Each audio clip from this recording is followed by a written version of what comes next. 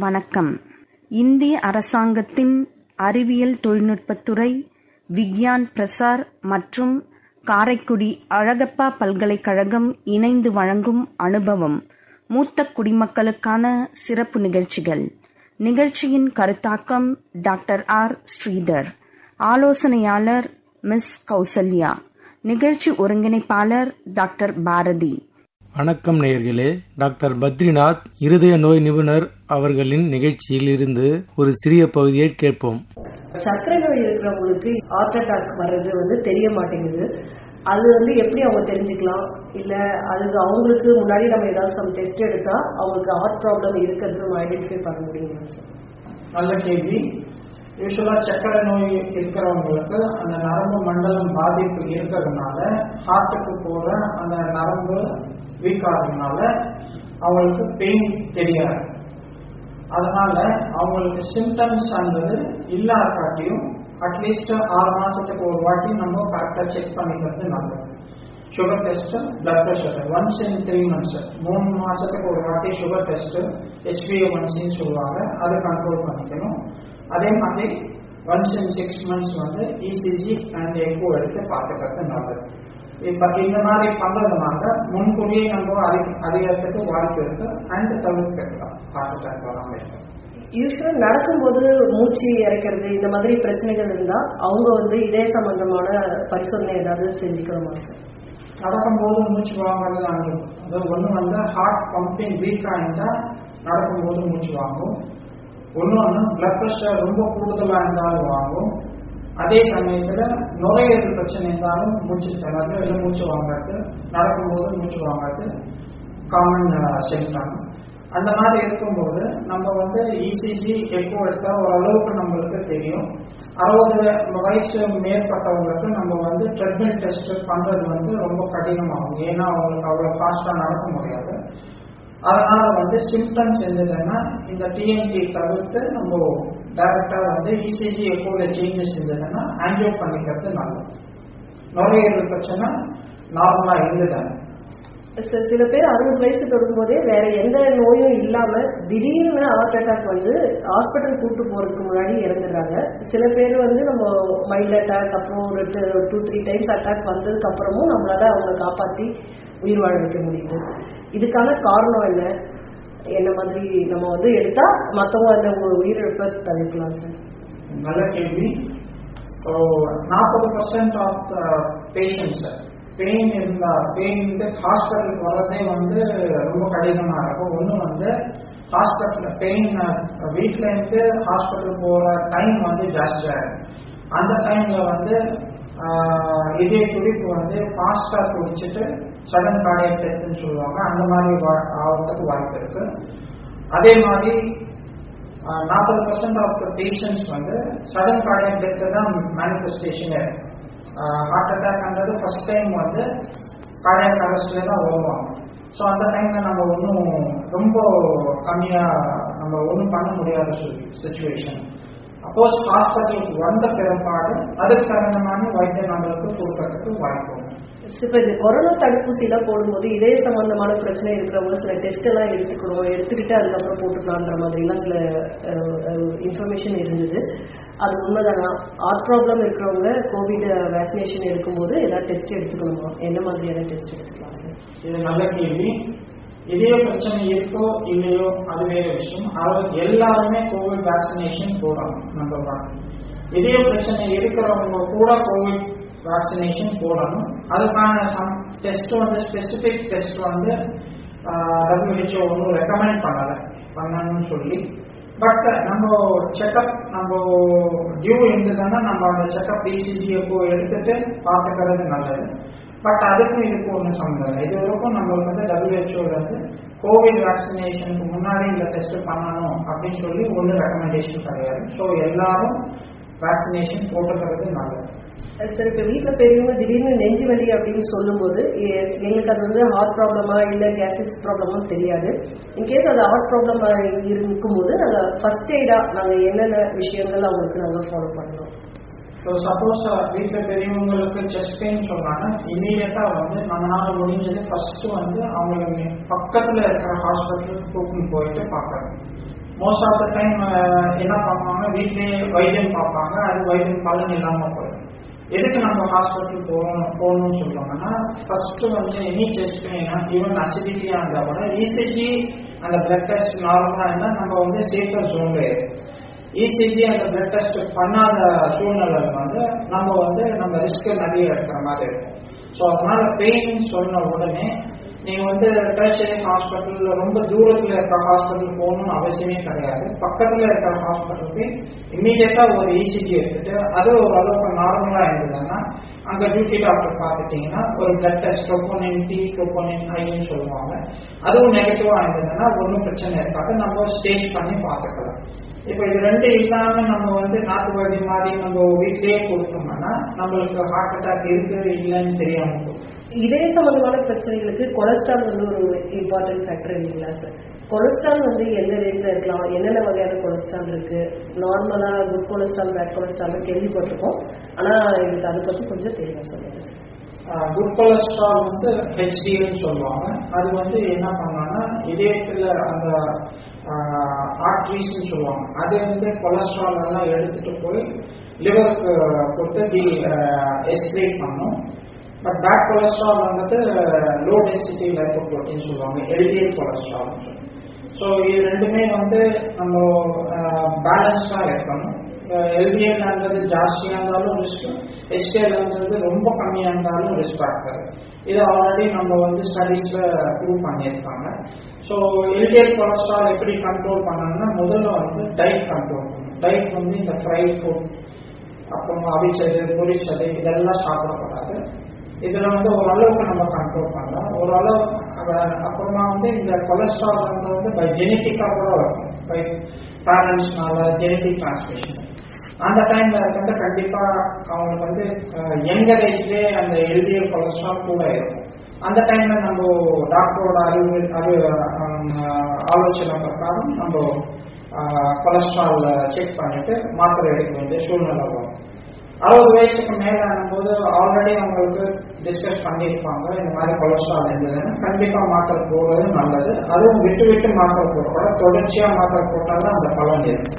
60 வயசுக்கு மேல் பட்டவங்க வந்து ரெகுலரா செக் பண்ண வேண்டியது வந்து ஆர்த்தரைட்டிஸ் வரதுக்கான வாய்ப்பு இருக்கு.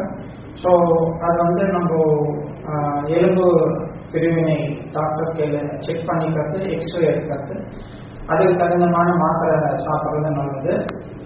மோஸ்ட்லி நம்ம வந்து ஓவர் த கவுண்டர் ட்ரக்ஸ் சொல்லுவோம், பெயின் கில்லர்ஸ் யூஸ்வலா சாப்பிடவே கூடாது. ஏன்னா திடீர்னு வந்து கிட்னி ப்ராப்ளமும் வரதுக்கு வாய்ப்பு இருக்கு.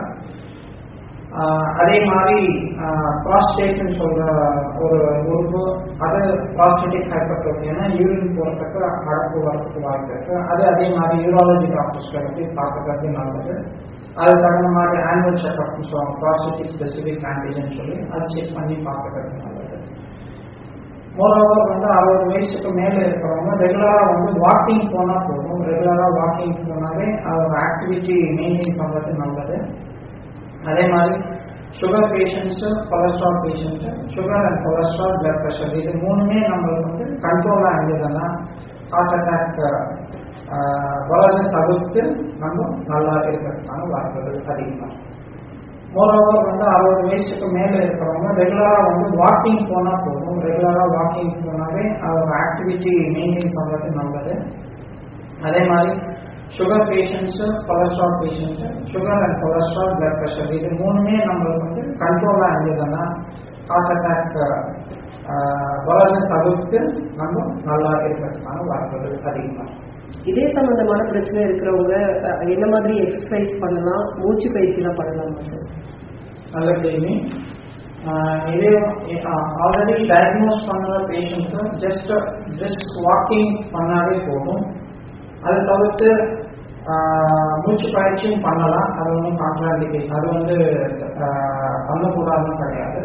பட் வாரத்துல 5 நாள் ஜஸ்ட் வாக்கிங் பண்ணாலே, காலையில ஒரு 1/2 மணி நேரம், ஈவினிங் ஒரு 1/2 மணி நேரம், முடிஞ்சவங்களுக்கு வாக்கிங் பண்ணாலே போதும், ஆரோக்கியமா இருக்கலாம்.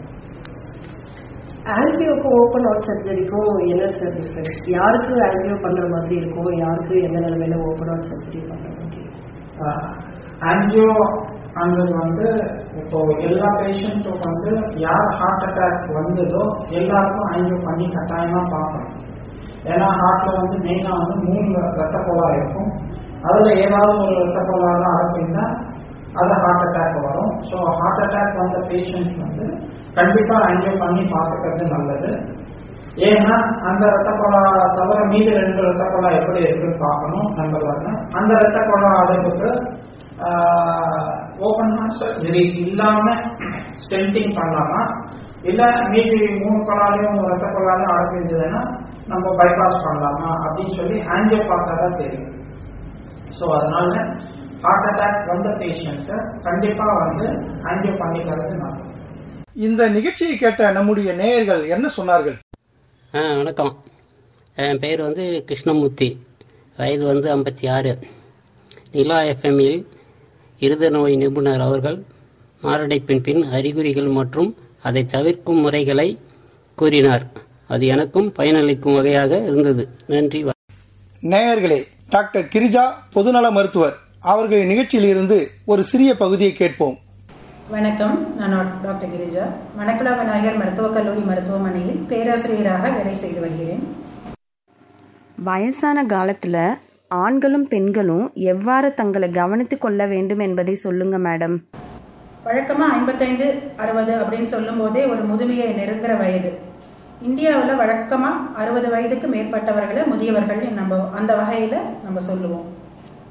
இப்போ முக்கியமா இந்த வயதை தாக்கக்கூடிய நோய்கள் என்னென்னலாம் நம்ம இப்போ பார்க்க போறோம்.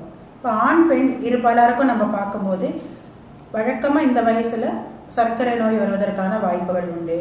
ரத்த அழுத்தம், உயர் ரத்த அழுத்தம் ஏற்படும், நம்ம ஹை பிபின்னு சொல்லுவோம்.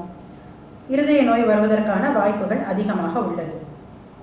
மேலும் பெண்களுக்குன்னு தனியா பார்த்தீங்கன்னா 55 வயது என்பது அவங்களுக்கு மாதவிடாய் நிற்கும் பருவம். அந்த டைம்ல வழக்கத்துக்கு மாறாக இவர்களுக்கு அதிகமாக ஹார்ட் அட்டாக், அதாவது மாரடைப்பு நோய் வருவதற்கு வாய்ப்பு அதிகம். அதே மாதிரி எலும்புகளும் தேய்மானம் ஆவதற்கு வாய்ப்பு அதிகமாக இருக்கு. ஏன்னு கேட்டீங்கன்னா அது வரைக்கும் இருந்த ஹார்மோன் பாதுகாப்பு சிறிது சிறிதாக குறைந்து வரும்.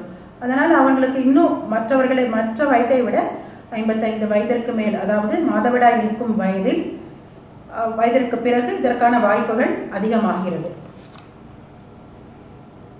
ஆண் பெண் பலருக்கும் பார்த்தீங்கன்னா புற்றுநோய் வருவதற்கான வாய்ப்பும் அதிகமாகவே இருக்கும். பெண்களை பொறுத்த வரைக்கும் மார்பக புற்றுநோய் மற்றும் நுரையீரல் புற்றுநோய் வயதானவர்களுக்கு அதிகமாக வருகிறது. ஆண்களுக்கு பார்த்தீங்கன்னா நம்ம பெருங்குடல்னு சொல்லுவோம், கோலன் கேன்சர், அது அதிகமாக வரும். இன்னும் ஒரு 70-80 வயதுக்கு மேல பார்த்தீங்கன்னா ஆண்களுக்கு ப்ராஸ்டேட் கேன்சர்னு சொல்லுவோம். ப்ராஸ்டேட்னா என்னன்னு பார்த்தீங்கன்னா சிறுநீர் போகும் பாதையில் ஒரு கிளாண்ட், ப்ராஸ்டேட் என்பது ஒரு கிளாண்ட், அதுல கேன்சர் வர்றதுக்கான வாய்ப்புகள் அதிகமாக இருக்கும். குடல் புற்றுநோய் வந்து யூஸ்வலா குடும்பத்துல யாருக்காவது இருந்ததுன்னா அந்த சந்ததியினருக்கு வருவதற்கான வாய்ப்புகள் மிக அதிகம். அதனால் அவர்கள் அதுக்கு மேல புற்றுநோய் வருகிறதா என்பதை பார்ப்பதற்கான பரிசோதனைகளை அவர்கள் செய்து கொள்ள வேண்டும். சுகர், பிபி அளவு மாதிரி உடம்புல எந்தெந்த அளவு 55 வயதுக்கு மேல சரியாக இருத்தல் வேண்டும் என்று சொல்லுங்க மேடம். சர்க்கரை நோய் இருக்கிறதான்னு பார்த்துக்கணும். இது வரைக்கும் சர்க்கரை நோய் உங்களுக்கு இல்லைன்னா சர்க்கரை நோய் வருவதற்கான வாய்ப்பு அதிகமாக இருப்பதால் சர்க்கரை அளவு டெஸ்ட் பண்ணிக்கணும். அடுத்தது ரத்த அழுத்தத்தை சீரா இருக்கான்னு பார்த்துக்கணும். குறைவாகவும் இருக்கக்கூடாது, அதிகமாகவும் இருக்கக்கூடாது.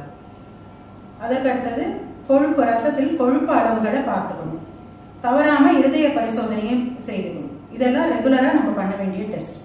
இதற்கு மேல ஸ்பெஷலா முக்கியமா பெண்களுக்கு எலும்பு தேய்மானம் எவ்வளவு அளவு இருக்கிறது என்பதை பார்த்துக் கொள்ள வேண்டும். மாதவிடாய் நின்ற ஒரு 5 வருடங்களில் தேய்மானத்தின் அளவு அதிகமாக இருக்கும். அந்த 60 வயது, 70, 65 வயது எலும்பு தேய்மான அளவை நம்ம பரிசோதித்துக் கொள்ள வேண்டும்.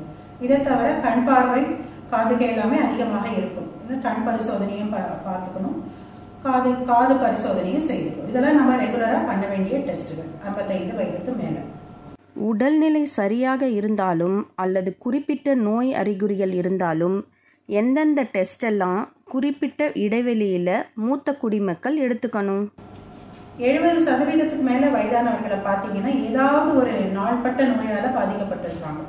நம்ம நான் கம்யூனிகபிள் டிசீசஸ் சொல்லுவோம். இது நான் கம்யூனிகபிள் டிசீஸ்னா என்னன்னா தொற்று நோய் இல்லை, இது அவங்களுக்கு வர்றதுதான், ஒருத்தருக்கிட்டேன்னு ஒருத்தருக்கு தொற்றிக்காது. ஆனா இது அதிகமாக வயதானவர்களை தாக்கும். அப்படி நான் கம்யூனிகபிள் டிசீசஸ் என்னன்னு பார்த்தோம்னா சர்க்கரை நோய், ரத்த கொதிப்பு, அது அதிகமாக இருக்கும். வயதாக நுரையீரலோட செயல்பாடு குறைந்து போய் நுரையீரல் நோய்கள் அதிகமாக வரும். அடிக்கடி சளி பிடிக்கும், சீக்கிரமாக அது நிமோனியா காய்ச்சலாக மாறிவிடும். இது காமனா இருக்கும். அடுத்தது வயதானவர்களுக்கு நம்ம எல்லாருக்குமே தெரியும், மறதி நோய் அதிகமாக வரும்.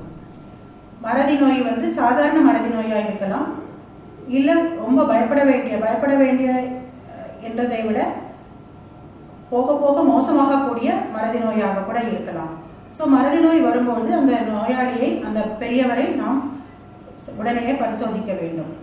அடுத்தது காது கேட்காம இருக்கும், காதுக்கு பரிசோதிக்கணும். கண் பார்வை குறைந்ததுக்கு பரிசோதிக்கணும். முக்கியமா அவர்களுக்கு வயதாக மலச்சிக்கல் அதிகமாக இருக்கும். அதுவும் எங்க கிட்ட வருவாங்க, அடிக்கடி மலச்சிக்கல் வருது, சாப்பிட முடியல, மலச்சிக்கல் வருதுன்னு வருவாங்க. அடுத்தது மூட்டு வலி, முதுகு வலி, இது காமன் ப்ராப்ளம், எல்லாருக்கும் வர ப்ராப்ளம்.